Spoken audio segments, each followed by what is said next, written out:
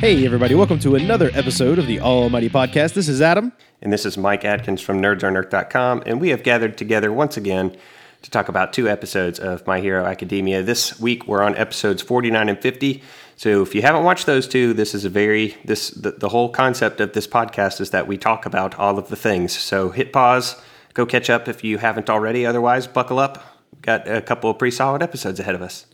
Oh, yeah, definitely. And plenty of spoilers ahead. So like Adkins said, go and watch these episodes if you haven't just quite yet. We kind of left off in media res at the end of episode 48 in the midst of a pretty climactic battle, not just for this point in the season, but really for the entire course of the entire series, with All Might and One for All duking it out. So let's get into that. This is we're going to pick right up with where the action resumes with these two, the number one hero and the biggest of the big bads duking it out. Well, before we get into the action, let's just talk a little bit real quick about these few scenes that we get right before we jump right into it. And they're great, really, because they're kind of flashbacks to what appears to be a young All Might talking to Nana Shimuru. And he's explaining to her, like, the whole reason he wants to be a hero is because he thinks that the people need a pillar of support. You know, he's talking about how the reason nobody's happy and the reason that there are all these villains is because there's no one for them to look up to. There's no one for them to rely on. And he wants to be that person. He wants to become the symbol of peace. And it's kind of great because even she is like, well, that's a little crazy, but, I think out of anyone, you could probably do it. Yeah, he, in his talk of wanting to be a symbol or that the world needs a symbol, reminded me a lot of the terminology that was flying around during The Dark Knight with, the second of the Nolan Batman films. There was a lot of talk of people as symbols. I think that was the second one. I'm fairly certain it was because I think I've completely blocked out the third one because it's hot garbage. Third one's, I don't know about that. I like the third one. Well, it's okay to be wrong, as you frequently are. So, but yeah. After we get this scene with the past, we go right back into the present. Todoroki and Momo are on their cell phones talking with Midoriya. They're pretty much just checking to make sure everybody's okay. And it looks like at this point, like almost everybody in the city that they're in has kind of gathered around into like a Times Square or like Union Square or something like that. And they're watching this massive fight happening up on the big screen. And I mean, it's really interesting because it's like everybody comes out of the woodworks to watch this. Like there is nobody not paying attention to what's happening here, and it's all being live streamed everywhere. I mean, it's like there are helicopters flying around. Probably all the news stations are covering this. And we get a quick scene here that I thought was really funny where I think it was Ida talking about how they rescued Bakugo. And he's like, it wasn't a rescue. It was just, you guys were my only escape route. Yeah, it's great. You guys didn't rescue me. You were just the best escape route. I didn't want to get in All Might's way is what he said. Yeah. And it's kind of interesting too, because Midoriya this whole time is sitting here talking to himself like, man, I wonder if we did the right thing. Like, should we have left All Might? And it just seems odd to me that he's even questioning that. Like, there is no way he would have been any help in that situation, let alone any of the other students. You know what I mean? Yeah, and the questions that he's asking are, that we're made privy to, we also know more. This is, dramatic irony. We know more than Midoriya does at this point. We've seen that All Might is already like half of his body is kind of reverted to Jinko Jin's form with this punch that he just landed on All for One at the end of the previous episode. So we know that All Might is in pretty dire straits. We have a lot of visual cues. And I guess the news at this point is only shooting All Might's good side, like the side where he's still like buff All Might, especially in the face where he doesn't have, where he does have the eyebrow and is still kind of jacked up. But we get the benefit of these tight shots and we can see that he's slipping, and so does All for One. I mean, All for One is, he sees all this too, and he knows that All Might is in some pretty serious trouble, so he just starts running his mouth at All Might. Oh, yeah. He's talking about how, like, awful Nana Shimuru was and how she was just like I think he calls her like a pathetic woman that had high ideas but no way to execute them or something along the lines of that. Right. In fact, I was kind of confused for a second here because he starts talking about, how she died. And he's like, do you want me to tell you how she died? it was really an awful way to go. And I guess I was under the impression that All Might was with her when she died. So this is kind of news to us that they weren't together, because for some reason I had it stuck in my head that like they fought All for One together, and then she died in the process. And as she was dying, she handed over these powers. But now we're learning that it seems like she was around for quite a while and actually trained All Might into this new powers that he received from her. Yeah, he refers to her as master later on, and actually, it might have been right before this point, the conversation that you're talking about, like in the midst of that, where he All for One says her name. And All Might's like, never speak my master's name. You don't get to say that name. Well, and this whole time, Gran Torino notices that All Might just can't handle this, and he's getting heated. He's getting he's letting his emotions get to him. And there's a punch that's about to take place, and Gran Torino kind of like jumps in and grabs All Might and gets him out of there. And he's like, dude, you cannot let this guy get under your skin, because that's exactly what happened last time. And you ended up with a hole in your stomach, and he got away. So we have to get him. It's do or die. And you're gonna have to go past your limit. Like, this is it, And so he's amping All Might up for this fight, and All Might's taking it. I mean, I think he's actually paying attention for once. And there was a scene here that reminded me of something you said a couple episodes ago. Whenever the students were at the campsite and the villains attack, you had mentioned that it was nightmarish, along the lines of when All Might was fighting Bakugo and Midoriya. Well, we go up to this newscaster in a helicopter, and the first thing he says is, this is literally a nightmare. The Kamino Ward is totally destroyed. All Might's getting beaten up. Like, this villain is nasty. So, like, even in this universe, this is now nightmare situation, Yeah, and in my notes, too, I had a note on what that newscaster was saying, and the newscaster's like, I can't believe it. There appears to be just one villain.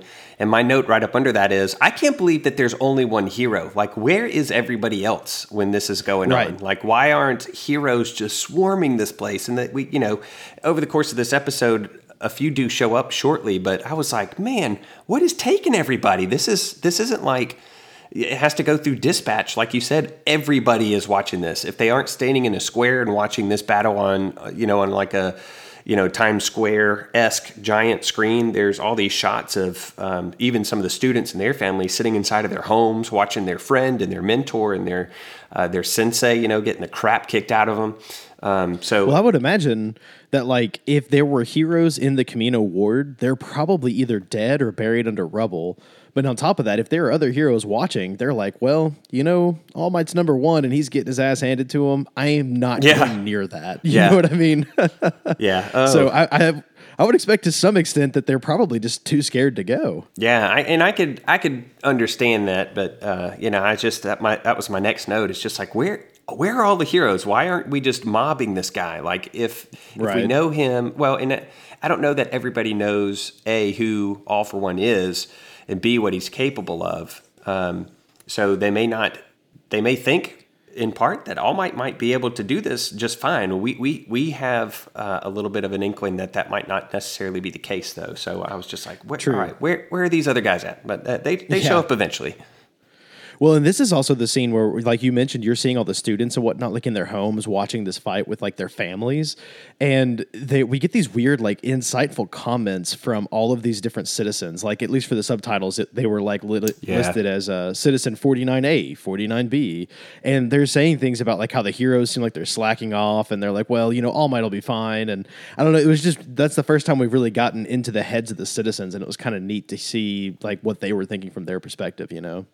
Yeah, and we had a kind of a similar scene when they were doing the press conference and like explaining what was going on at the camp. And we had that cool scene where the students were like a red and then everybody else was blue, and they were all kind of mumbling about distrust basically in heroes being bred. But yeah, this is, I mean, it's the citizenry in this show.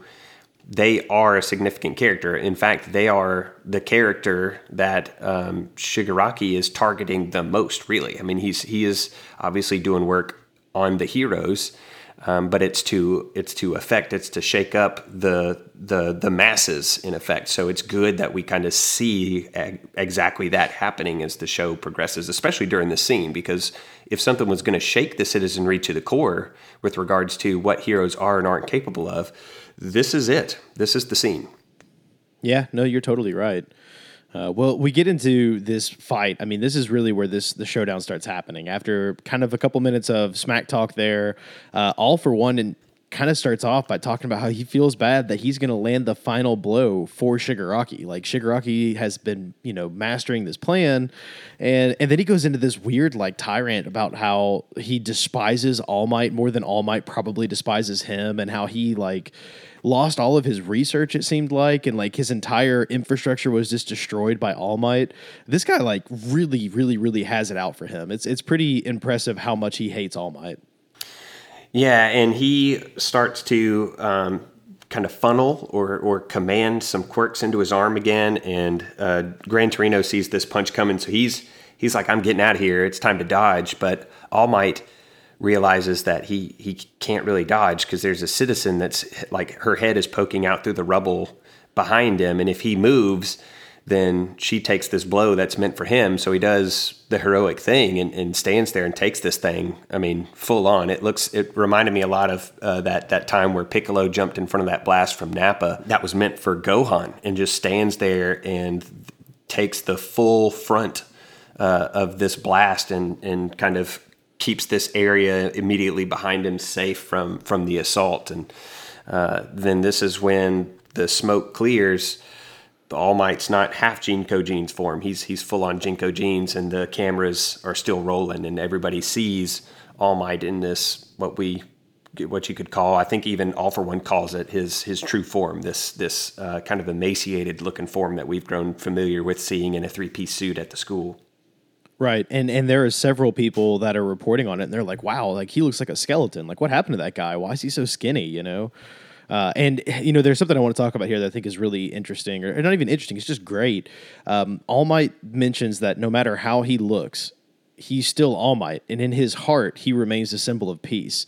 And I the whole time this is happening, like at this point, I'm still convinced that All Might's going to die, that All for One is going to kill him. And I'm thinking to myself, like, that kind of belief has turned into an ideology at this point for the entire world. Like everybody sees this symbol of peace, this person that they can believe in. Like he could probably have killed All Might because now we know that he doesn't. And I don't think that symbol of peace thought would have died. Like you can't kill an ideology like that. You know what I mean? Like someone else would have risen up and taken All Might's place, I think. Whether it would have been Endeavor or Midoriya, even if it was 5 or 6 years later, I think another hero would have risen up and become the new symbol of peace. Yeah, but we also learn a little later on in this episode that All for One's goal wasn't necessarily at this point, in this particular moment with this specific blow and all the blows that came before this one, it wasn't to kill All Might at all. In fact, he is doing very effectively what he has been trying to encourage Shigaraki to do, which is to break All Might as that symbol that he purports to be. And so you had mentioned this line where All Might's like, even if my body rots and grows weak, but my heart will remain the symbol of peace. And All Might says that's not something that you can steal even a single piece of. And All for One counters, and he's like, well, then perhaps this won't hurt your heart either. Shigaraki is Nana Shimura's grandson. And I kept thinking about what you would hate the most, and I created opportunities for you two to meet, and you defeated him. And this starts breaking All Might down hard. Oh, it's like an immediate... the way that they drew him in this scene is fantastic because you can see that immediate psychological break. Like, he almost can't believe it. He starts trembling, and he's so upset. And I got to say, like, all of my predictions about this were wrong. I didn't expect Shigaraki to be that far removed from Nana Shimura. Right. So the fact that it's like, or that he's her grandson, that just... I don't know. It even blew my mind. And I was like, man, that's so dark. Like, I think All for One mentions that he found him and groomed him specifically to hate All Might so that way he could watch All Might destroy his master's grandson. And then All Might's like, that can't be true. And he just goes, well, think about it. Isn't that something I would do? Yes, I love that line. That is just dark. You realize it's true. It's something that I would do. And then he does this awesome, it's very dark and gross at the same time, but All for One, as he says that line, I think he's like looking at All Might and he's like, where's your smile now? And he sticks his fingers into like the fleshy parts of his face and kind of pulls it up into this weird smile thing. And Oh, I it was like, so disturbing. yes, it's so disturbing to watch. Even my wife Hannah was watching it with me, and she was like, "What in the world?" Like that's just it's the way he does it. Everything about it is just so disturbing. Like that image will stick with you, you know. And it causes All Might to think back to Shimura saying something like, "No matter how scary things get, give them a smile." It's as if to say, "I'm okay." And the people in this world who can smile are always the strongest. And that reminded me of, this is a little off the beaten path, but when I was in high school, I took a statistics class, and we had to do a presentation, a statistical analysis of something. And me and my buddy Kyle did an analysis of goldfish, like the little goldfish from Pepperidge Farms. You know those little crackers? Yeah. Oh yeah. Because we had come across this I don't know, an article or something that said that Pepperidge Farms had invested all this research into determining how many of those crackers should have a smile printed on them. So if you look at a package of goldfish crackers or a handful of them, not all of them will have smiles. And there's a psychological reason why. And the reason is because they determined that somebody who smiles more than like 40% of their life should be considered clinically insane.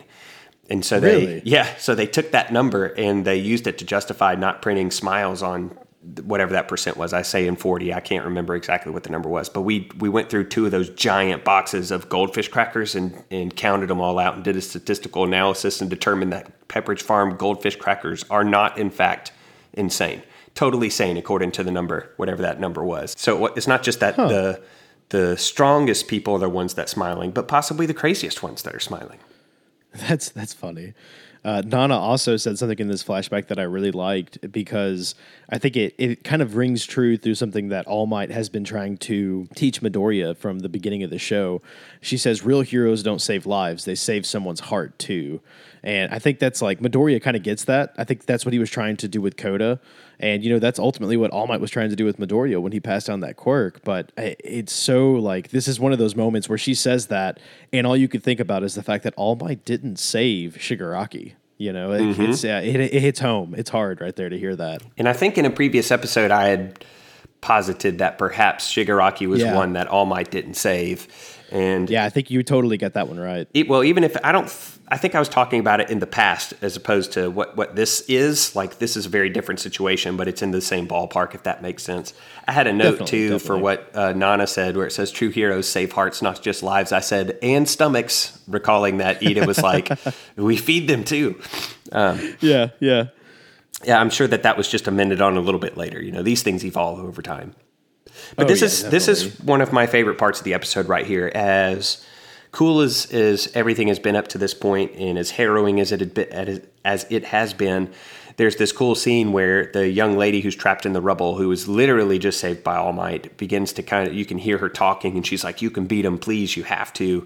And it kind of zooms out from All Might, and you go to all these crowds and these people sitting in front of their televisions, and they're like, "Man, this looks really bad, but if he doesn't beat him, I don't think that anyone can, and he's got to come out on top. You know, you can't lose, you have to do it." And then there's this climactic shot of Bakugo and Midoriya shouting, you know, you can win, All Might. And I love that scene of all the citizens.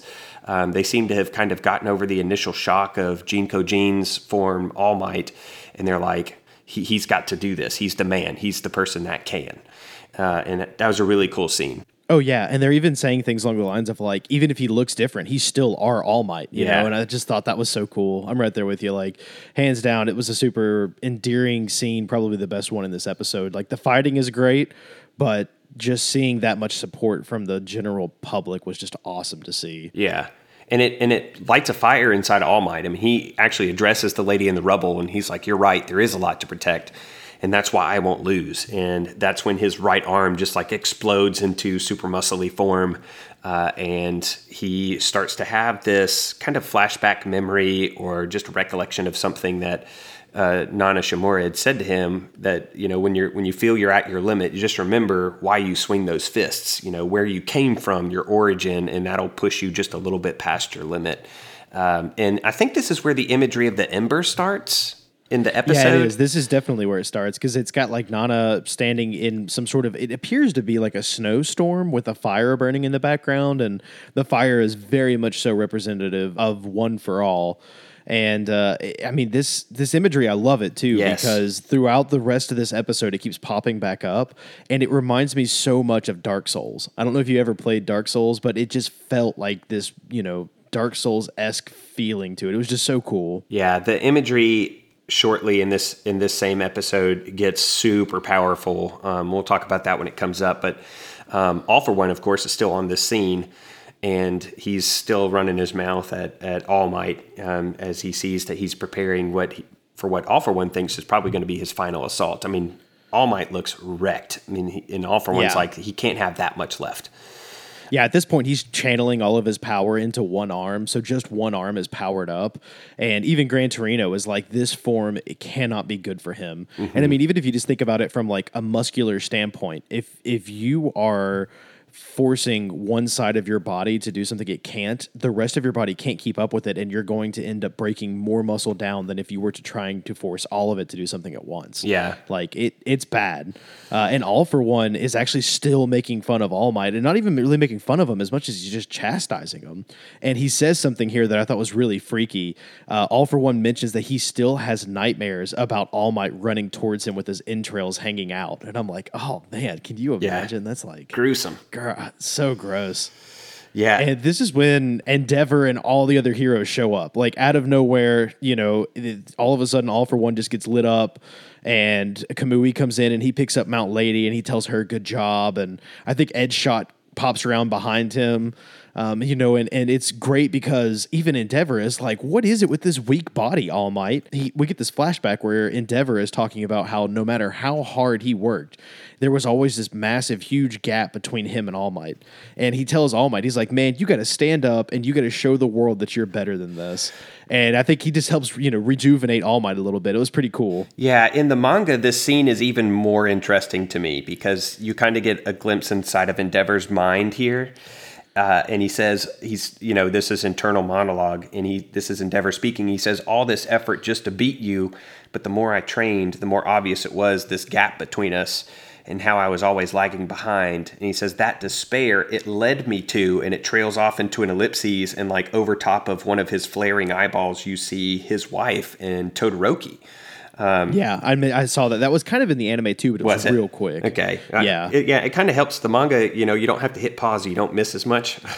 Right. So he's like, man, this broken man is the reason why I did these things that I think that he even realizes is that they were kind of evil, underhanded, dirty things. And now this is pissing him off because of the state that he sees the hero that kind of, from his perspective, led him to that place. He now sees him broken and in very dire straits before him. Well, we definitely also have some of the other heroes showing up. I noticed that Tiger was in the background and he was saving the woman that was in the rubble. Yep. And this was the first time I noticed that he has some sort of stretch quirk. Like, it looked like his arm was wrapped around her several times. And I thought that was pretty cool. I thought we talked about that already, the playa body thing. Maybe we had, and I just forgot. It's been, one of those weeks. Yeah. We're on day 2 and it feels like day 10. Yeah. It was, but I had in my notes, I was like, wow, that was really cool.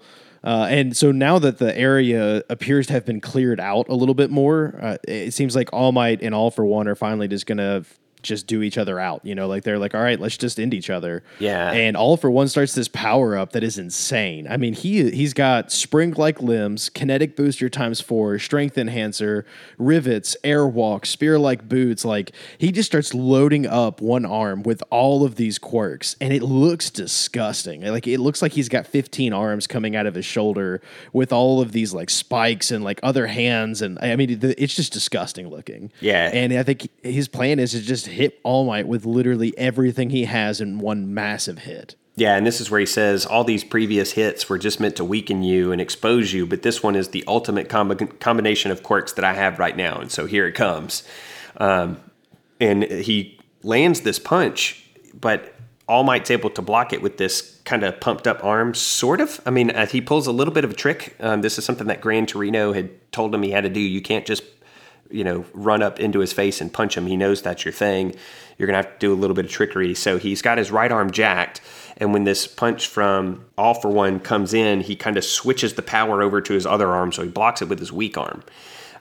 We don't see that fully until there's a little bit of dialogue that takes place here, because here it is that All for One is basically saying, all right, listen, I'm confident after punching you that you don't have the One for All anymore. It's not inside of you anymore. And he even names Midoriya. He's like, you gave it to that kid, and now you're going to die full of regrets because you failed not only as the number one hero, but also as a teacher.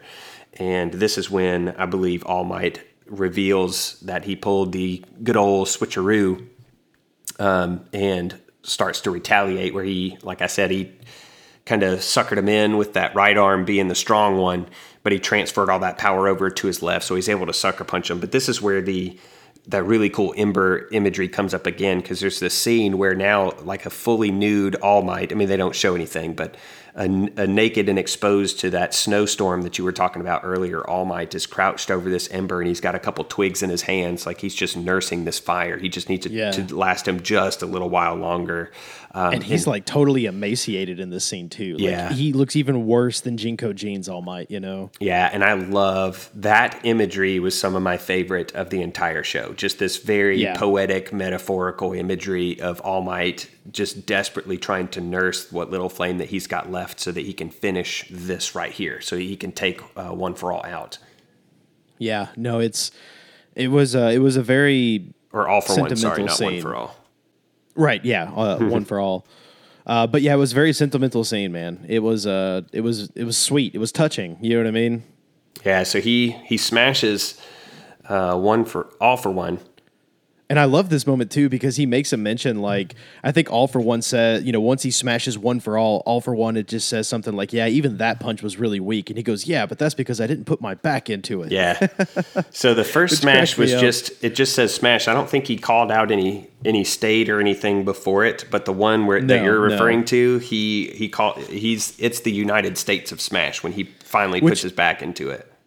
Yeah, and I totally love that too, because I think I had mentioned previously that, like, you know, there was a moment where he says like Delaware, Detroit, Smash, and I'm like, okay, are they just going to keep adding states or cities, and eventually that's just going to mean like this ultimate power, you know, if you just keep saying more states and cities. And I know someone's brought up to us that like they're just doing that for emphasis, that it actually doesn't have anything to do with the quirk, but I sort of feel like doing this just proves that, like, with the power of the 50 states, he's going to smash his enemies instead of just having to say, like, you know, Texas smash. Yeah, and he does. I mean, he smashes the snot out of All for One. And it, like, creates a tornado and everything. I mean, it was insane. My favorite thing that it does, and I love this visually, I think this is such a neat thing. It happened a lot in Dragon Ball Z too, where it creates a crater. Right, yeah. And that visual always looks cool to me when there's a crater formed based on impact of any kind. I'm just like, man, that was cool. And so he smashes him into the ground, and it forms this massive crater that they're sitting at the epicenter of. And, you know, like you had said, this tornado thing like whips up into the sky, and he appears to have won, but we see that very poetic imagery of the ember, All Might kind of crouched over this thing, and it kind of blinks out. He just says, you know, farewell, One for All. And you know, you get that visual, very poetic again, image that this is it. This is the last of what he's capable of. This is the end of All Might as a superhero, at least, but not a hero necessarily, but a superhero for sure. Well, yeah, not only, I mean, it's not even really just the end quite yet, because after he stands up, like he's still in that emaciated form, he raises his hand in the air and then he muscles up real quick, and everybody around him is like crying. Like the guy up in the helicopter's crying, and he goes to the Union Square and everybody's crying. And like the only person in the crowd not crying is Bakugo, but even the way they drew him, you can just see how much like pride and respect is in his face, you know. And Ed Shot's kind of freaking out off to the side, and he's talking to Gran Torino and Endeavor, and he's like, man, that guy should not be doing this. Like, he should not be pushing himself anymore. And Gran Torino's like, look, it's his final job. Yeah, he's still working. He's still. Like, I love that line. On the clock, it was so good. He's still working. Yeah. I love this image so much. I really need to take a picture of this. And the week that this episode goes live, we record these out a little ways, but the week that this episode goes live, I'm going to post a picture of this page from the manga of Buff All Might with his, I mean, just in tatters, blood dripping off of him with his arm like stuck up in the air. It's such a good page, and it's got Gran Torino saying he's still on the job, and Bakugo kind of looking up at him from the corner. I mean, it is a phenomenal page of this manga, so it deserves to be seen. You should totally send it to me, and we'll use it for the website's episode picture. Okay, cool. That sounds good. Yeah, that would be awesome. So One for All is gone from All Might, and I mean All Might's victorious, but at the end of the day, it cost him a lot. Mm-hmm. But he managed to kind of keep that pillar, or at least the perception of the pillar, intact, and I think that was fairly important for him and fairly necessary for the citizenry after what they had seen kind of transpire up until that victory blow was achieved. And on the other side of All for One being knocked out, the civilian rescue operation begins. You see a bunch of heroes kind of run around. Even the lady with the snake hairs is involved, kind of calling out the location of civilians. What's her name again? Suba or something like that? I think isn't it Uabai? Uabami, that's it. Or Bari. And she, like, it looked like her snakes were like able to like see people. Like she was like, because I feel like they zoom over to her and she's like, "There's one over there, and there's one over there, and there's one down that way." Yeah, like so the snakes are like bird dogs, but for people. But for people, yeah, they're human dogs. They're human dog snakes. We're gonna go with that. Right? Yeah, human dog snakes. So we get the scene real quick with the newscasts trying to get interviews. It looks like, of course, the media is always going to be like in the way of everybody trying to do the stuff, right? Like they've got to get their story, and they're looking for the villain, and they see him getting put into this massive like prison cell. Like it looked like a mobile prison cell. Like they were not skipping out on how they were going to transport this guy. And All Might turns around and points at the camera, and he just says, "It's your turn now." And Midoriya is kind of taking this in, and he says, everybody around me probably thought that was meant for the next villain, but I know that was meant for me. And that's kind of creepy. Like, I mean, Midoriya knows that it's up to him now. There's not going to be anyone else, as far as he's concerned, that's going to step up and take All Might's place. Yeah, in my notes, the last two things that I have in my notes for this episode just says, Midoriya is still the cryingest kid ever, but this time I'll allow it. This time makes sense. Yeah. And this is one of those times. Yeah, and Bakugo kind of is looking at Midoriya like, what's going on? And Bakugo is suspicious. We're gonna learn next episode just how suspicious he is about what transpires right here at the end of episode 49. And the last note that I have for 49 is just that this is the most cinematic episode yet. And what I mean by that is, if this episode were turned into a movie, I would watch the hell out of it. I mean, it is so beautifully rendered that I could watch this episode over and over again just for the visuals alone. But it also houses an incredible amount of real story and narrative. It's not just a bunch of fighting and smashing action figures together. There's so much that took place in this episode that it's not my favorite episode ever, but it is the most cinematic, is the best way I could think to describe it. It's the most cinematic episode that we've seen so far. Just the way that it is engineered and directed is perfect. I mean, it is a really, really, really well engineered episode. For sure. I think once I finished it, I even sent you a message, and I was like, man, episode 49 is a beautifully crafted piece of work. Yeah. Like the way that they've laid everything out is just great. And episode 50 is really good. It's not a bad episode by any stretch of the imagination, but I got to say, if you've sat down to watch episode 49 and then you watch 50, it's just kind of like, okay. Yeah. It's episode 50 is a lot slower. There's nothing, it's not exactly like it's devoid of all things meaningful. But it definitely is a dramatic change of pace and tone. Definitely. I mean, episode 49 is like, you crank the volume up to 17, and 50 is like, all right, now bring it back down to 2. Yeah. I mean, really, the whole of season 3 so far has felt pretty much like pedal to the metal movement. And 50 just definitely is, you got brake checked, and so you have to slam on the brakes and kind of reorient yourself a little bit here. For sure. When we get kicked off with this, I think it's the Metro Police. I was kind of confused because there were several times who these people were. Yeah, me too, because there were several times where they're talking about the chief of police, who I thought was a dog. I realized later that the chief of police that was the dog must have been the one in Hosu, and this must be one in the Kamino ward. I guess that's the only way I can figure out who these people were. Okay. But they're talking about how the Nomus are just mindless animals. The warehouse was destroyed, and they don't really think that they can get anything from it. And all of the perpetrators, like Shigaraki and everyone else, got away. So, I think one of the guys is like, well, ultimately, we got the boss, but the entire operation was pretty much just a draw. Oh, and yeah. the chief of police is like, no, like we totally lost because our symbol of peace is dead. Like citizens and villains both know that they can just raise hell with a handful of thugs, and there's not really much we can do about it. Like All Might's gone. We never should have relied on just one hero to begin with. Like we have done this for far too long. It's time to change. And they kind of make a comment about how police are going to have to start going after villains now and not relying on the heroes to do it for them. So this is an interesting total change of pace for the way that this system is set up, it seems like.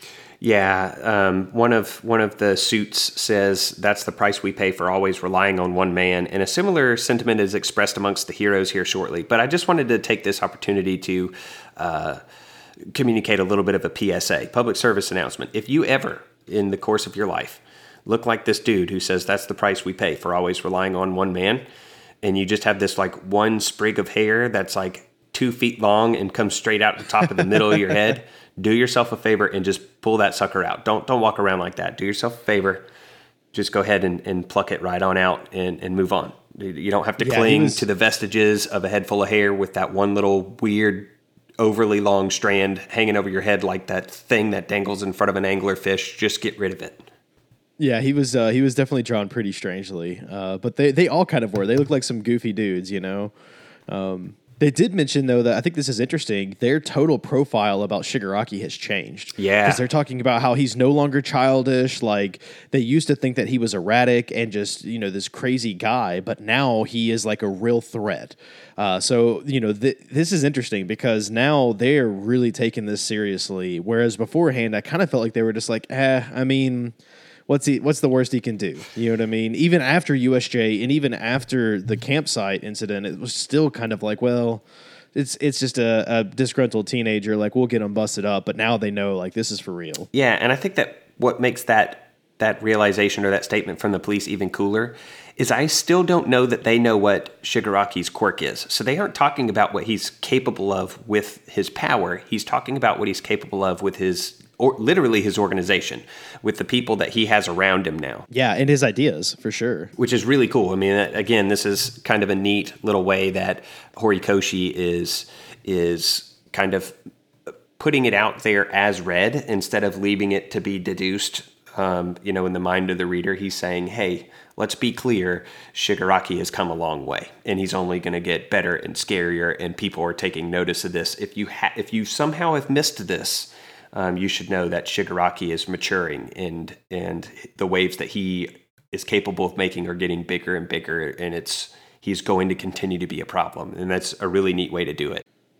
Yeah, it definitely is. I used to think that Bakugo and Midoriya were foils, but after this episode, it made me realize that I think that the foil of Midoriya is really supposed to be Shigaraki. Oh, definitely. I mean, they're very, very similar. I mean, they have similar backgrounds, it seems like, and they were just in the wrong spot at the wrong time, or they were just in different spots at the different times, So I'm curious to see what it is that the police end up doing as a result of all this. Because like you said, one of them, the chief or whoever it is, says, as the police, we have to prove that we can do more than simply taking in the villains that the heroes defeat. I wonder if that's going to prove problematic in the future. Like they get in the way, or they overly complicate, put too much red tape in place for heroes to operate. I'm curious to see what comes of that. It could just be nothing. Maybe it's just words. But if he's honest and they do begin to do something else or something more, I wonder if that's going to prove more of a hindrance or an obstacle than just doing things as they've always done and letting the heroes make the changes that they realize they now have to make, which is a discussion that we're about to get into here. Definitely. I do have a question for you. So one of the things that I thought about multiple times during this episode, these chief of police people, I guess it was some sort of like police organization, like the head honchos. They're talking about all these changes. None of them appear to be exhibiting any kind of quirks. And the other thing that I realized was all of the Nomus that were being fought against by the police, like none of those police were using quirks against those Nomus. They were just using guns. So do you think that the policemen or the police people, I guess the police men and women, do they not have quirks, or do they not have good quirks, or are they just not allowed to use their quirks? You know what I mean? Because it seems like there can't be that many quirkless people to have an entire police force. Sure. I mean, so 20%. Like, why don't they just slap a police outfit on Endeavor? You know what I mean? Just give him a badge. Then he can do what he wants, right? Yeah. I mean, I think that the reason why might be, that 20% of the population isn't nothing, number one. Number two, we've learned that, for these heroes to use, for anybody really to use their quirks out in public in any way that even remotely looks like law enforcement or the pursuit of justice or evil for that matter, that they have to get this really special license, and that the hero stuff came after police procedures was already well in place. So it would be easier to just have this other place for all the hero stuff to take place and keep it totally distinct and separate from what we would consider to be like a standard police force. I guess so. It just seems like it would be easier to integrate it all. I don't know. I mean, obviously I'm wrong, right? I'm just going for like the Occam's razor answer, which is I think it would just be easier not to try to rewrite all existing police protocol to allow for heroes who would have different rules, and to just let the hero thing become its own deal, which is by all appearances what took place inside of this. They have some oversight, like heroes can be prosecuted rather by police if they violate whatever their regulations are. So the police are kind of almost like a check and balance to the heroes. See, and put in that light, I'm cool with it. Like, checks and balances need to be in place, so I'm all for that. Well, we end up transitioning to a scene with Gran Torino, All Might, and Tsukuichi, and it seems like they're all hanging out in a hospital again. This season we've spent a decent amount of time hanging out in hospitals. Oh yeah, and All Might is still like wanting to do good. I mean, he's talking about how he doesn't have one for all anymore, but he still wants to be a hero. He still wants to try and do things. And Tsukuichi is talking to him like, well, how did you guys not know about, Nana Shimura's grandson and Shigaraki? Like, how did this all escape you all? And, apparently shortly after Nana's husband died, she decided to put her child into foster care to keep him safe, and then told Toshinori and Gran Torino to pretty much stay away from him. She didn't want him exposed to the hero world, and she told both of them to just not contact their kid no matter what happened to her, which seems pretty I don't know, that seems like an odd choice, I guess, Yeah, I mean, it's kind of like that whole paradigm within Marvel Comics, like I'm thinking specifically around like Spider-Man, where once you're kind of exposed as a hero, that your loved ones in your immediate vicinity, your acquaintances, even your workplace, wherever it is that you might frequent, whoever it is that you might spend time with, that they get targeted. Yeah, that's true. So I guess that's the lens that I looked at it through, is kind of like, well, now that my husband has been fallen victim to this, I need to save who I can, and so she takes her grandson and puts him into foster care just to keep her child away from her. I mean, she realized that she's drawing aggro because of who she is and what she can do. And so she's just kind of distancing him. It's one of those tough love things where you do something that's incredibly hard, but is also, a very deep and high expression of love for somebody. True. Well, All Might mentions that he actually wants to go find Shigaraki, and I love what Gran Torino says, because he's like, what are you going to do when you find him? Pat him on the head? Yeah. And he's like, he's lost, man. Like, he's a criminal, and the fact that you're thinking of him in any other way is so dangerous, because that's how you're going to fall into his hands. And I think he's got a huge point. Like, if All Might starts seeing Shigaraki as this possible apprentice that he never got his hands on, or someone that he could have saved if he had gotten to him first. I think if he humanizes Shigaraki, then he's going to fall into this trap. You know what I mean? Right. And I was kind of curious what you think, if Stain was around, do you think that he would just be absolutely mortified that All Might is no longer a hero? You know what I mean? That's a good question. I don't know. I would have to think about that for a little bit more time than we have left to record. But I think it's an interesting question. I think that Stain, just like off the cuff here, Stain saw All Might as the epitome of being a hero, and All Might was not anything less than that in this fight against All for One. So I think he would have been elated by All Might's performance. I don't know how he would have reacted to the results, if that makes sense. Yeah, no, that totally makes sense. Well, we get a couple of quick scenes that follow up with this where the kids, and when I say the kids, I mean like Ida, Momo, Todoroki, and Midoriya take Bakugo to the police station. And Midoriya mentions that, Bakugo pretty much didn't talk to him the whole time.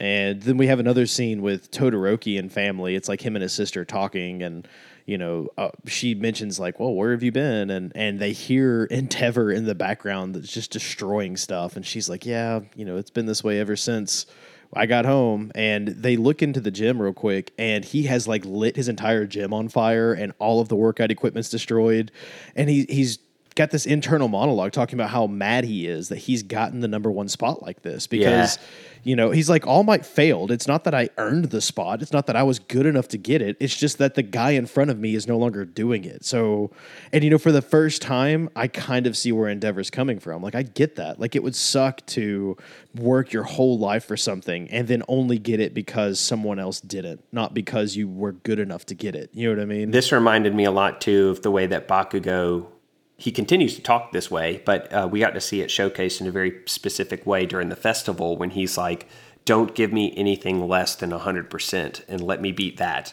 Don't give me anything less because I need to be the number one undisputed hero. And in order to do that, I have to beat you at your peak. And Endeavor feels like he's been robbed of that in a very similar way with All Might. And he's wrestling with that. And I like that. I mean, I don't think that was internal monologue. I think he was talking out loud. Was he? Yeah. I thought so, yeah. I mean, I could be wrong, but I think he was talking out loud, and Todoroki, goes to that little training area and, sees his dad sitting in the middle of a burning room, just frustrated. And, that's a very humanizing scene as well for Endeavor, too. I think that there were two really good Endeavor moments in these two episodes. The one where he's struggling with the first time that he lays eyes on this, deflated All Might and what that implies for all that he's done to get to the point that he was at, and now struggling with where he is as a result of all of that, and that's pretty tough. I wonder if we're going to get some sort of like Endeavor redemption arc. Like, I wonder if Todoroki seeing him in this state is made him realize that maybe his dad made some bad decisions because of a mental state that he was in or something, Yeah, could be interesting. I think that I certainly don't think that we're done. I hope we're not done having Endeavor around as a character. Me either. I doubt that we are. Yeah, I can't imagine that they would just make him the number one hero and then relegate him to nothingness. So, yeah. Well, we get another quick scene here where Deku makes it home and he pretty much takes a nap, and he gets a call from All Might. So he ditches his mom, who's made him dinner, to go to the beach to meet All Might, where they train together. Okay, hold on. And there's this because where you're running past this one scene that made me laugh out loud when it takes place. Oh yeah, yeah. Both in the manga and in the anime, Midoriya's mom, like when he gets to her apartment, she just says, "Man, it really looks like All Might had a hard time." And I just have in my notes that just like understatement of the century. Like it looked like All Might had a little bit of it looked like he had a little bit of trouble there for a minute, Yeah. It's like, good Lord. Well, lady. What's even worse is she doesn't even know that Midoriya was there for the entire thing, because he called her from the hospital the day before and was just like, "Yeah, I'll be home tomorrow. Don't worry about me." Yeah. So as far as she's concerned, he might have just been like hanging out with Ida, studying for the next test or something. That's true. Like, I think if she knew that he was on site and had like witnessed all of this firsthand, she'd be losing her mind. Oh yeah, you're not wrong there. But I do got to say, so we go back to this beach here. The first thing that All Might does when he sees Midoriya is punch him in the face with a Texas Smash. Yeah. And I just have in my notes, what is it with all of these broken individuals punching each other? Like, all of these people that are in bandages, literally broken in two, just decking each other like it's not going to cause any damage. I just don't get it. That just blows my mind. Like, All Might's broken into, Midoriya's broken into. Ida had no problem punching Midoriya a few episodes ago. Now, even if All Might is still in his weakened form, he's still punching Midoriya in the face, who literally just got out of the hospital for being unconscious for like a week. You know what I mean? Right. And we this beach is called Dagobah Municipal Beach Park. And just this past week, as we're recording this, not as this goes live, on Trivia Tuesday, I had talked about how Horikoshi leaned pretty heavily on Yoda when he was designing Gran Torino. And in our Discord and on Twitter, we had some of our friends of the podcast mention a couple other things. Like, for instance, that mall that Shigaraki and Midoriya met in, like, was called the Wookiee Mall or some such like this.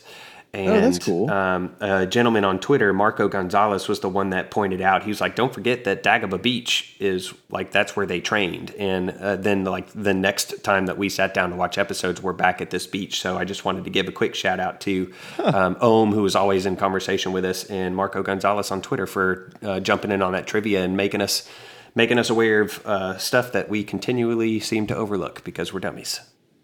Yeah, I didn't. That's really cool that there was so much Star Wars influence in this. I didn't know any of that until your post this week. So. Yeah, it's pretty cool. So yeah, getting back to the scene on the beach, there's a punch, and All Might is kind of, he's chastising. He's doing a lot of chastising here.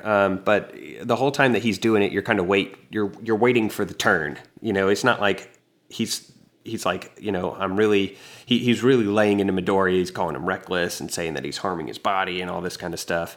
But then he turns it around and he's like, you know what, you got away without getting hurt this time.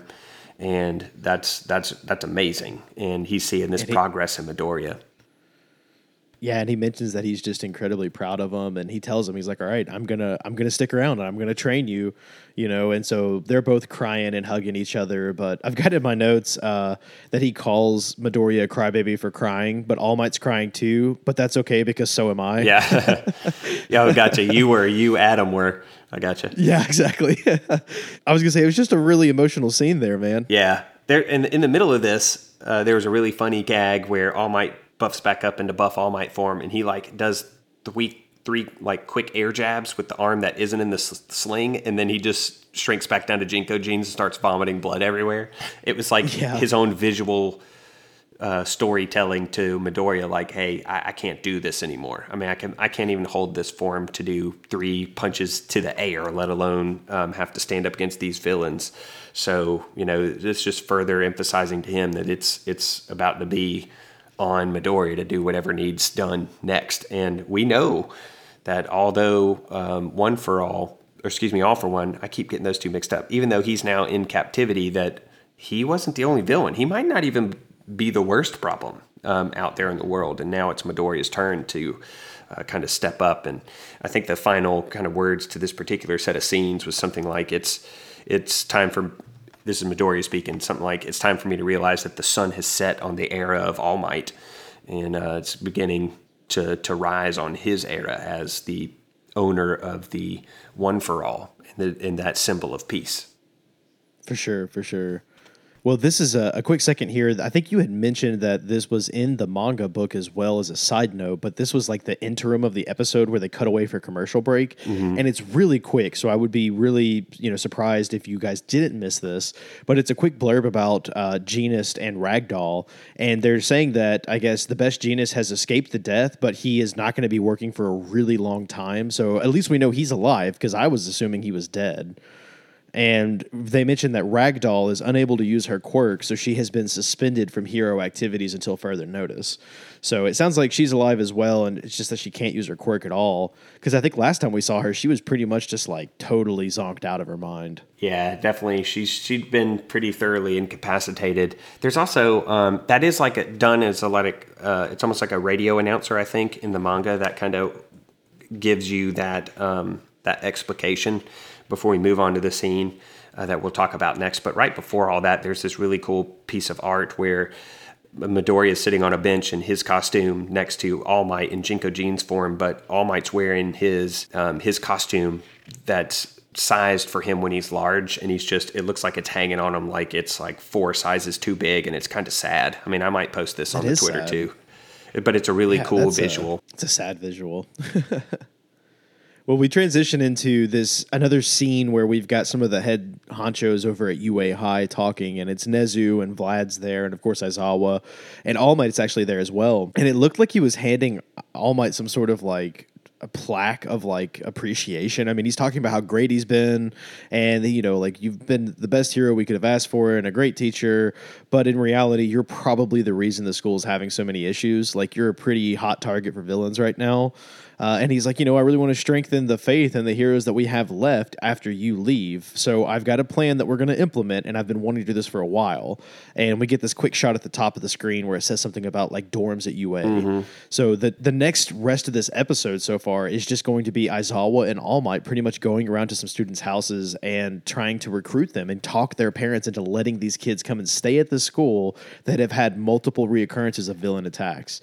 And, surprisingly enough, most of the parents are pretty okay with it. Yeah, they seem pretty all right with the idea. I mean, they visit Jiro's parents first, and Aizawa is explaining, we know that a lot of things are going on, but I assure you that we're going to do things wholly new, wholly differently. We just need you to trust us. And Jiro's like, well, you don't have to bow, like Aizawa is bowing in deference and humility to Jiro's parents.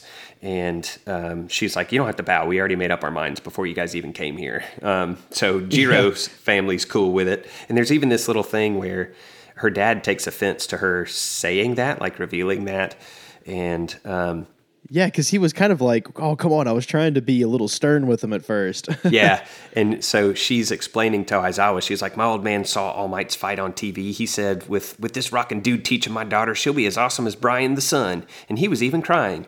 And I have in my notes, I'm like, what in the world is Brian the Sun?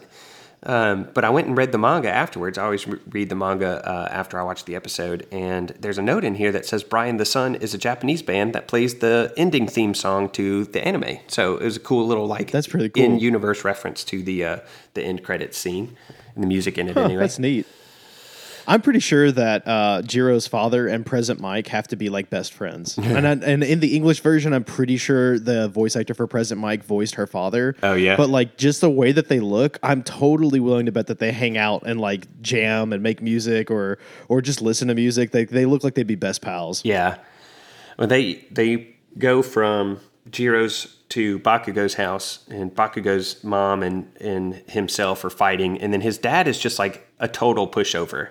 He's definitely not the pants wearer in this family. Not even close. Not at all. And like, not at all what I was expecting. There's a great scene where, they just transition to his mom saying, hell yeah, get this kid in a dorm room. Yeah. and Bakugo's kind of fighting with her and he calls her a hag. And then she's like, well, you better not use your quirk on me. And then it pans over to the dad and he's just like this nerd, like this little like dad bod guy sitting there like, please calm down. Yeah. And then they both like start chewing him out, and he's like, okay, sorry. It's pretty funny. But Bakugo's mom explains that they'd be grateful for him to go. And she kind of gets into a little bit of Bakugo's character. She's like, he's restless and he's really good at everything, and he's got this crazy good quirk, and so that's why everybody's always just fawning over him, and he keeps getting praised for shallow stuff. And she's like, hey, you know what, this might be his time. Like, he gets praised for every little thing, so I was kind of glad to hear you. And she's talking to Aizawa to hear what you had to say at the press conference, because you in that moment proved to me that you really understood my son. And that was pretty meaningful to her. So she like makes Bakugo bow. She places her hand over Bakugo's head and forces his head down into that bowing position, which is a big sign of deference and humility in that culture. And the three of them are bowing before All Might and Aizawa. And she says, our son's trouble, and I know that, but please work him hard and make a good hero out of him.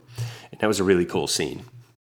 It was a cool scene, and I'll say she seems relatively calm for the fact that her son has been pretty much missing for the last week. He's literally been kidnapped by villains, and she seems pretty calm about it. I mean, other than the fact that like we get this quick scene where Bakugo follows All Might out of the house, and he's talking to him, and after they're done, the mom is like, damn it, I told you to stay in here. The police told you to stay in here. Don't go away, And other than that, though, I mean, she seemed pretty chill about the whole event. Yeah.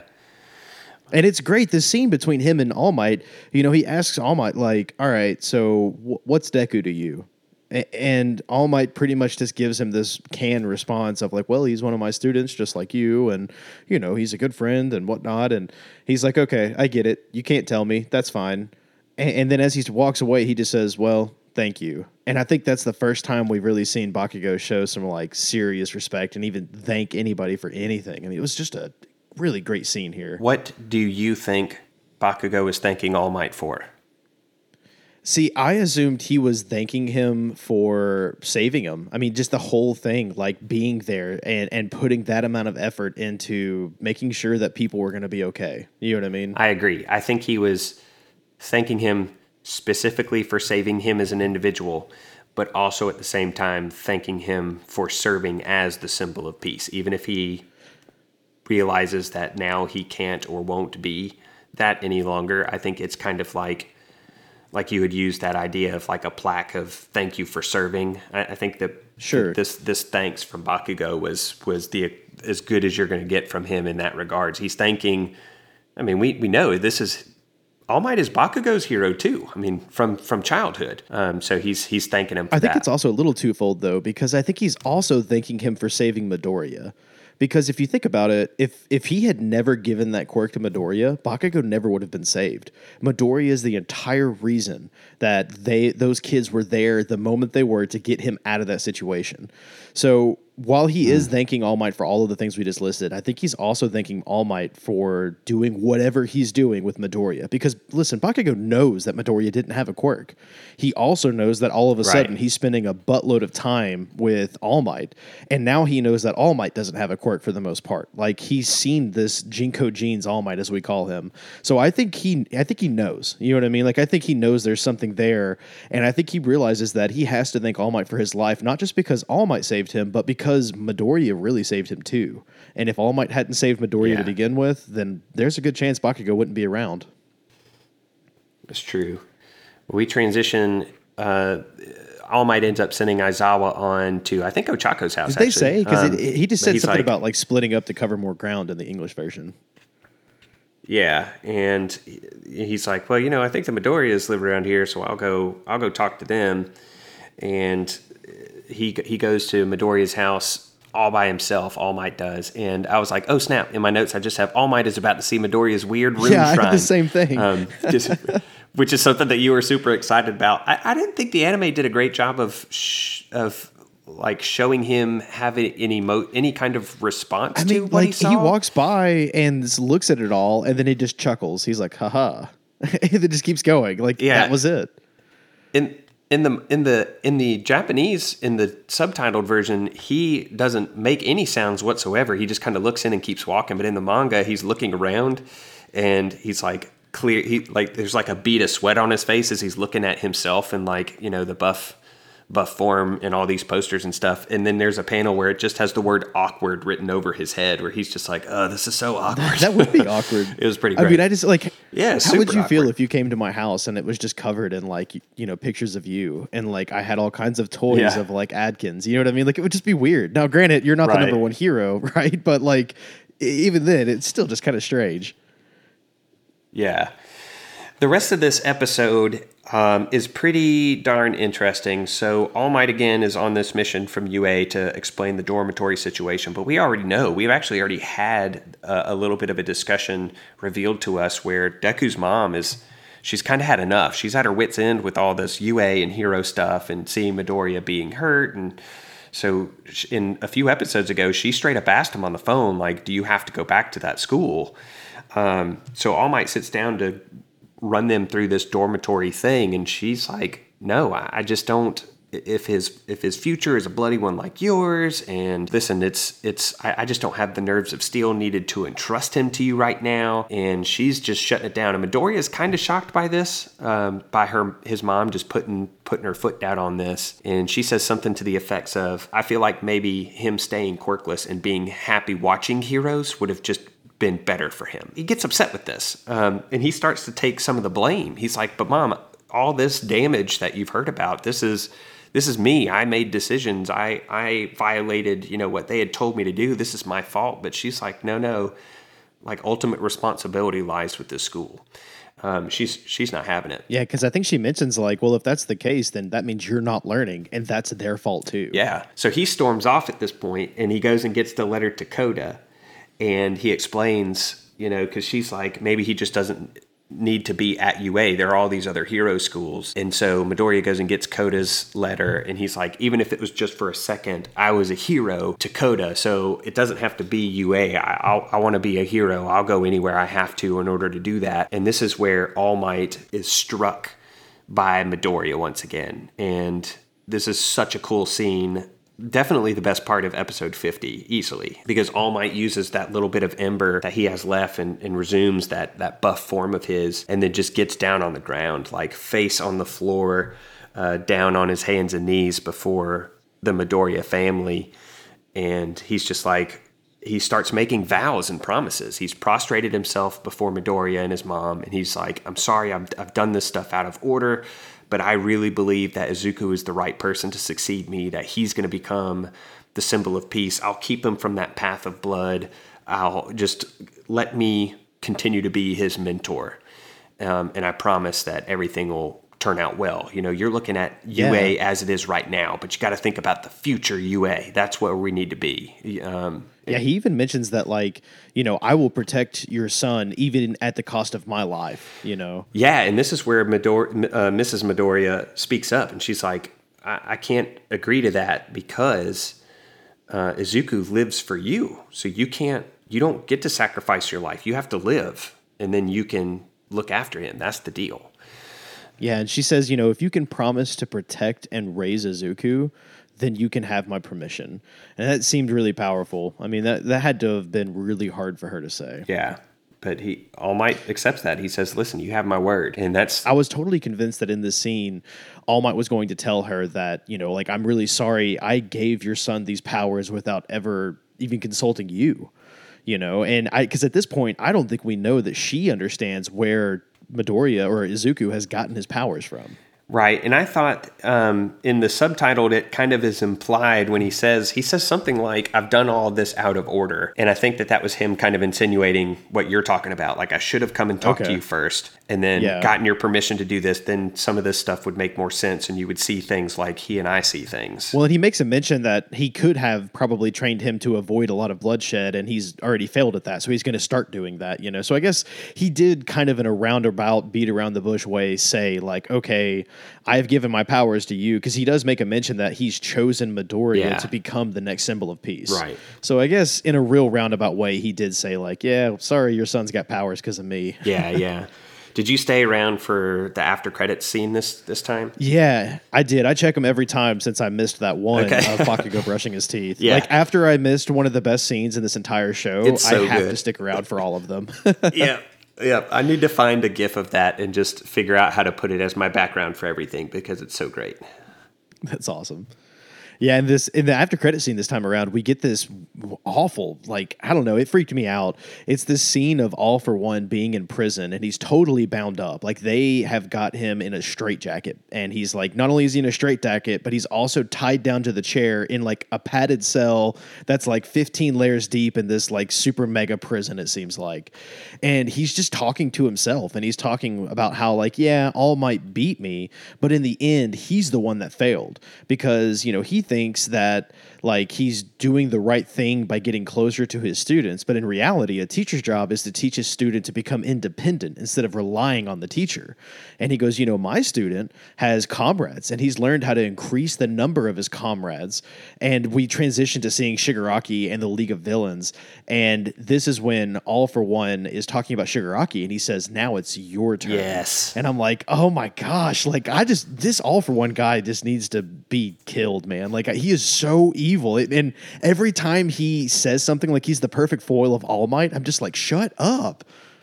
Yeah, but it makes for a really interesting kind of bookend to these two scenes where it sure does. The previous episode ends with All Might saying to Midoriya, it's your turn, and now this one is All For One saying the same thing about Shigaraki, and it's very well done from a literary perspective of these two parallel storylines. Like you're saying, they've set these two guys up now as these foils, and they're evolving at similar rates, and they've got opposing ends.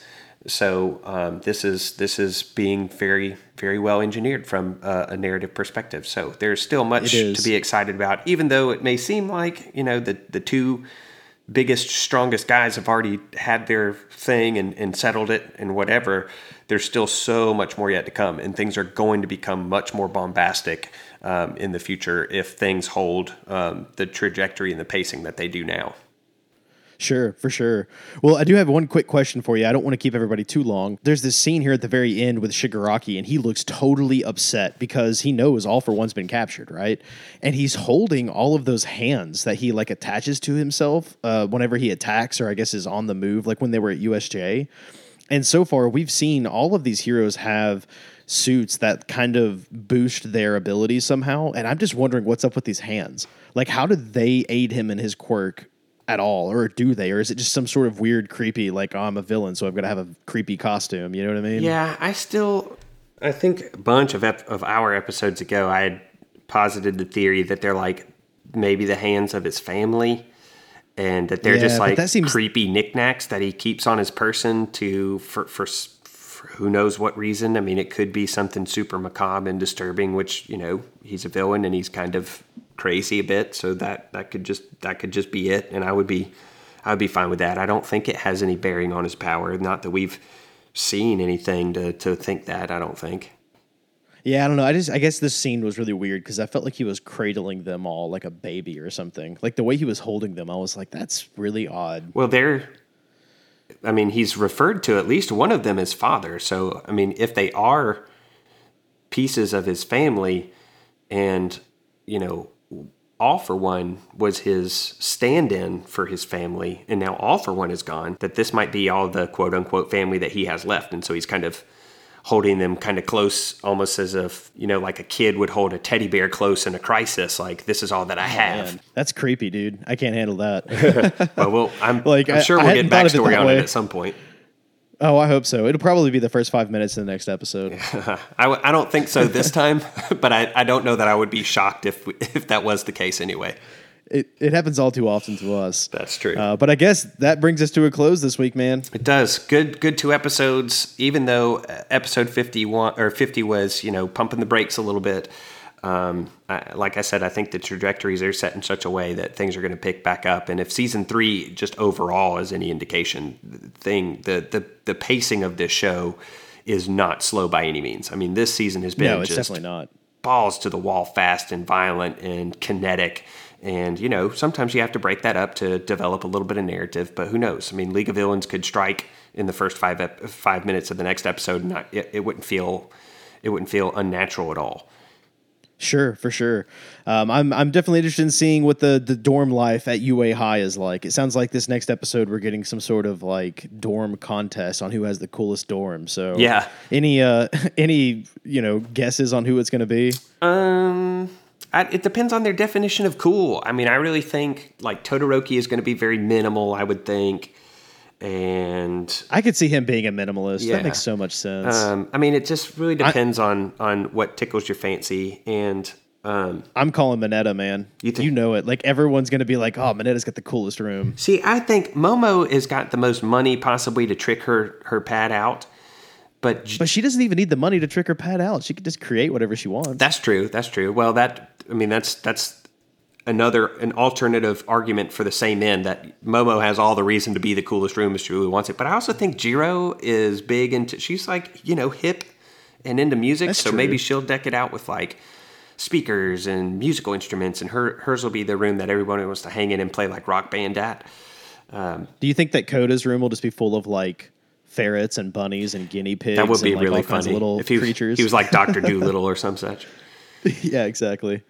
All right, well, I think that'll wrap us up for this week. What do you think, man? I think so. I think it's time to move on to episode 51 and 52. 51, man. We've watched 50 of these episodes in this little fun project of ours. And people listen. Crazy, isn't These it? crazy people. They have nothing better to do with their time. We're very appreciative of you. I love it. All right, well, that'll do us for this week. We'll see you guys next week for 51 and 52. See you guys.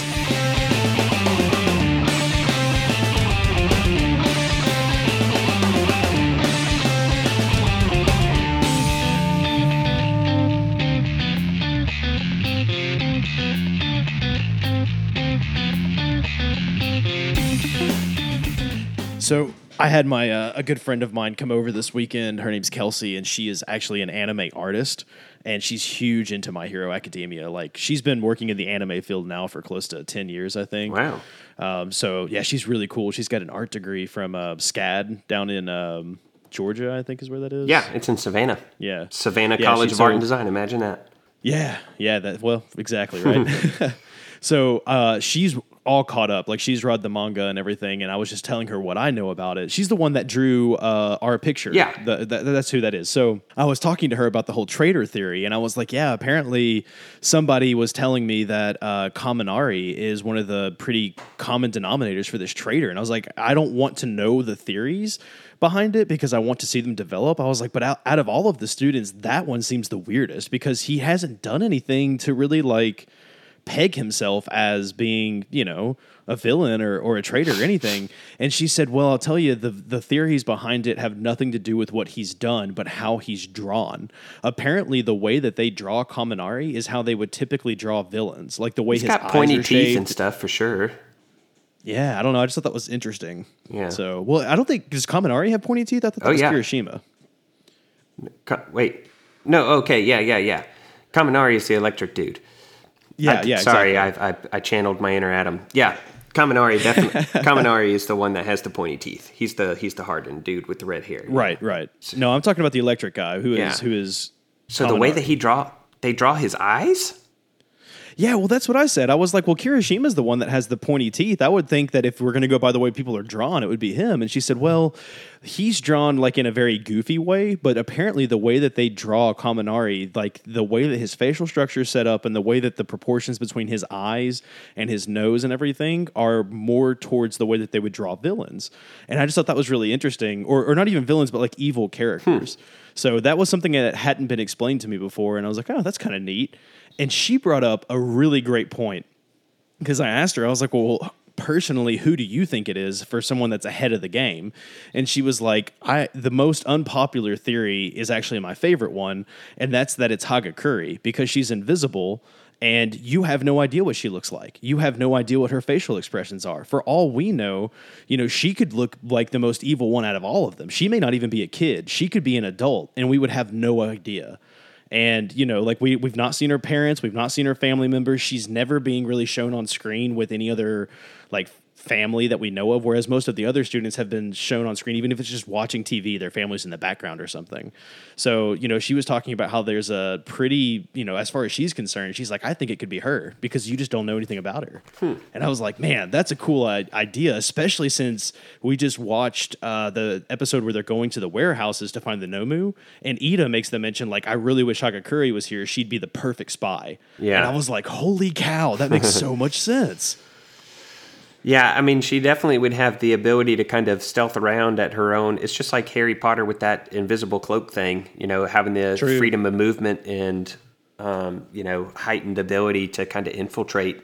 So I can track with that. I don't know enough about art and how villains are typically are not drawn to comment too much on the Kaminari stuff, to be honest. But yeah, I don't either, but I thought that was something I hadn't heard before, so it was kind of neat. Well, I wonder, one of the other things that Kelsey had mentioned was that we don't know how many scenes we've actually watched where Hagakure might have been in them. That's true. Like, for all we know, she could have been in all of those UA High, homeroom teacher meetings, and we never would have known it because all she's got to do is take her clothes off and she's invisible. Yeah. So, and she was saying that it's pretty common in animes to have a flashback of, the traitor where they were in scenes where the audience couldn't see them for one reason or another. Yeah. And so her big theory is that that's what they're going to do. Like, eventually, whenever they oust this traitor, it's going to be her.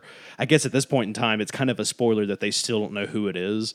But she was thinking that, like, more than likely they're going to have a scene where they show Hagakure being in the background during all of these different, pieces and puzzles, or not pieces and puzzles, but just these different scenes where she was there the whole time listening in. But what are they going to do? Are they just going to be like, they're just going to put a clip art of an arrow pointing at nothing? They could just play the same scene and then stick an arrow in the background like, yep, there she is. Well, they would play it from her perspective in the scenes, and then it would have her internal monologue reacting to the different things, or either that or she would be reporting into like Shigaraki or somebody telling him like about the scenes that we saw, you know what I mean? So do all of the theories, number one, do they all involve Class 1A students? All of them? Like all of the theories are, I don't know. It's a student from 1A. Why not any of the teachers, or why not potentially anybody from 1B? Yeah, see, and that's the thing is, like, I don't want to look up theories because I'm scared of spoiling something, but the moment we're done with season 3, that's all I'm going to be doing. Yeah. Because at this point, I'm still convinced it's Nezu, so... Yeah, you would be. I don't know. I don't know that up until this moment that I've suspected any of the students. I think the stronger case to be made that you've presented to me, at least from what I've heard, is Hagakure. That would make a lot of sense. It would. But she had mentioned, and I didn't really pick up on it, but she had mentioned that there was a scene during the campsite where, they're all passed out because of the gas. And she has a mask on, and so does like 2 or 3 other people that have already passed out around them. And that it's really possible that it was her idea to give the masks out, like to tell, Momo, like, hey, create these masks. And then she handed them out and then pretended to pass out after disseminating information to the villains on where everybody in the campsite was. And I'm like, that seems pretty far-fetched. I don't know. But I don't know. It was just kind of a neat theory that I hadn't heard or read anywhere else. Yeah.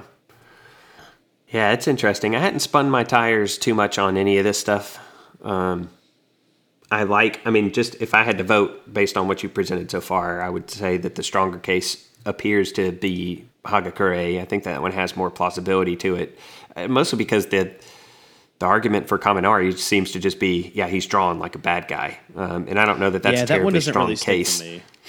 Yeah, but I think Ohm had mentioned that was the pretty like common denominator too. So what are we missing? I don't know.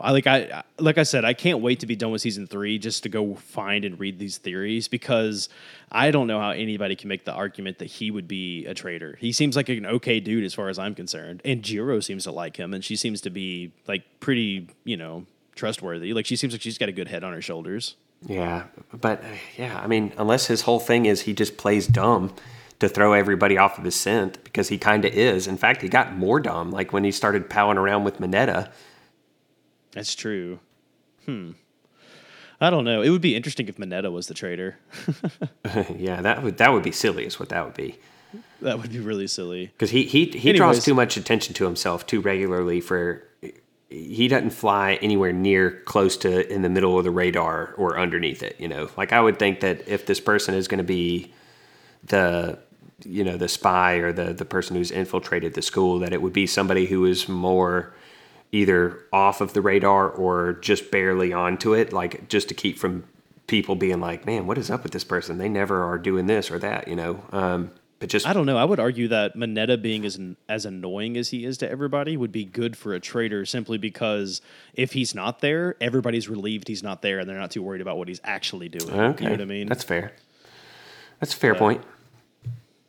I don't know. I just thought it would be some fun conversation to maybe throw in somewhere post credits. We got really long on this episode, so I didn't want to keep going, but I really wanted to talk to you about those theories. Yeah. The Almighty Podcast is a production of the Back Patio Network. If you enjoyed this podcast, please check out our others at backpationetwork.com. And don't forget to rate and review us on iTunes, and check out our Patreon at patreon.com/backpationetwork. And feel free to hit us up on Twitter at backpationet or at almightypod. We'd love the chance to talk with you.